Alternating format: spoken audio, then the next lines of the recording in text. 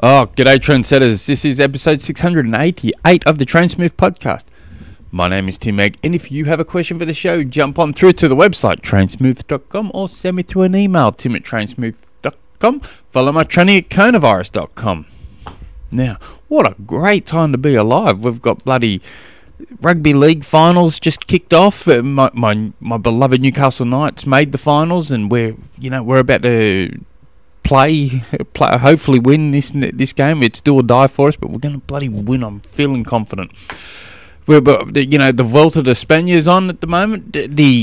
I've been watching at least the 30-minute highlight of every stage, but I am trying to watch more if possible because it's one of my favourite cycling races. I just love it. And bloody Jumbo, geez, they're just dominant, and which makes you think. Teams that have been this dominant, this level, high level, just destroying the fields.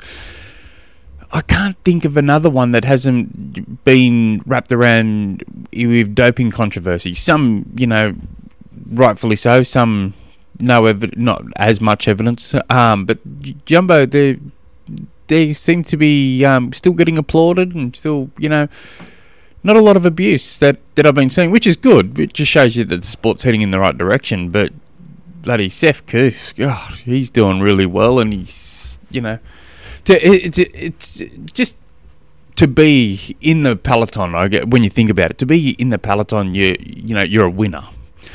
But you get these few.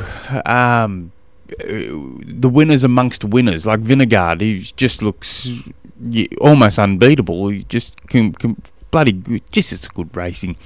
But anyway, so we've got that and bloody what else has been going? You got the Ironman World Championships are gonna kick off in a couple of hours. I just can't help think Jan's going to put a clinic on. We'll see if this ages well, but I can't help.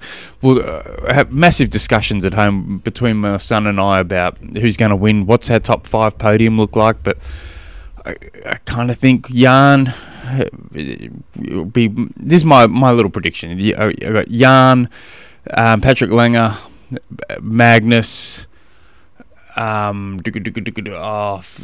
Gosh, what was the fourth now? Mind blank. And Magnus was 5th. I'm trying to think who my 4th is. It'll come to me in a second as I'm blabbling on. But anyway, it's a good time to be alive. Just think about how boring life would be without bloody sports. I know my life would suck if I didn't have music and sport in it. I don't know what I'd do. Gosh. Anyway, today's question comes from Andrew, and Andrew sent his questions at trainsmooth.com. He clicked on that homepage there and it said something on the lines of submit your questions. He clicked on that. He started typing away, and this is what he wrote.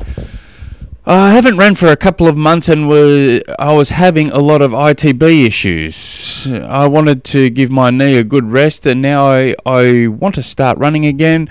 What is the best way to structure my run so I don't re-injure myself? I do local sprints and Olympic distance triathlons. So, depends what you've done in that time frame of giving your knee a rest.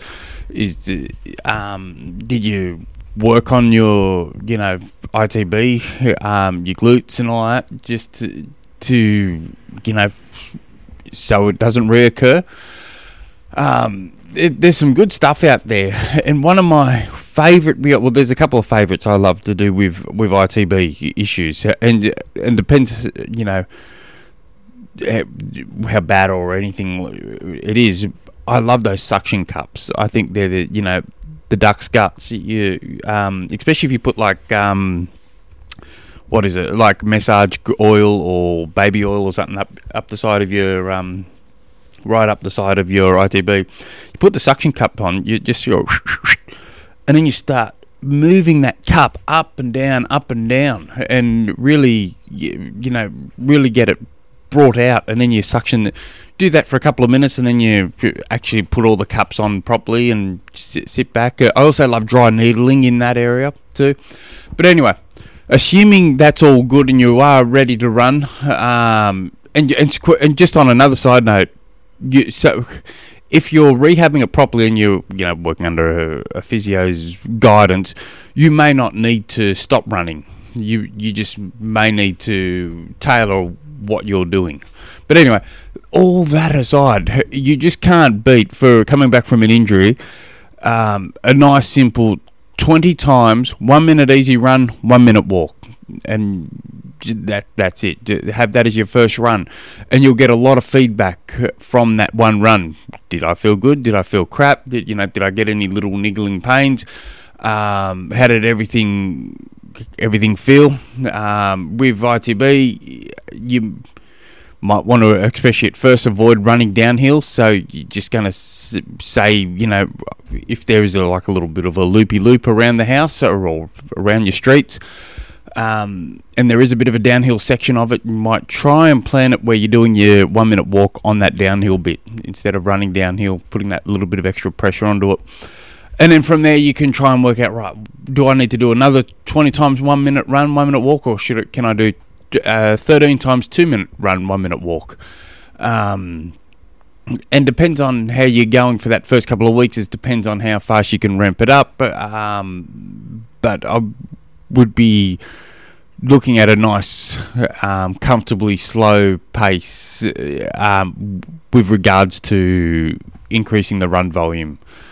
And I wouldn't even consider adding intensity until you've got that volume to a comfortable, regular number of what you want to do each week.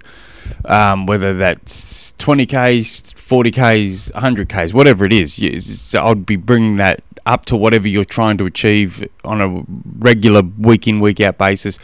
And then you start worrying about intensity later. So depending on what that number is, depends how long that's going to take. The longer, the more volume you're going to be doing, the longer you're going to have to give yourself to get to that number. But don't be afraid of adding a lot of walking into your running. What else can I do? I would definitely keep on to that. I would just resting in ITB. Not always necessarily going to be.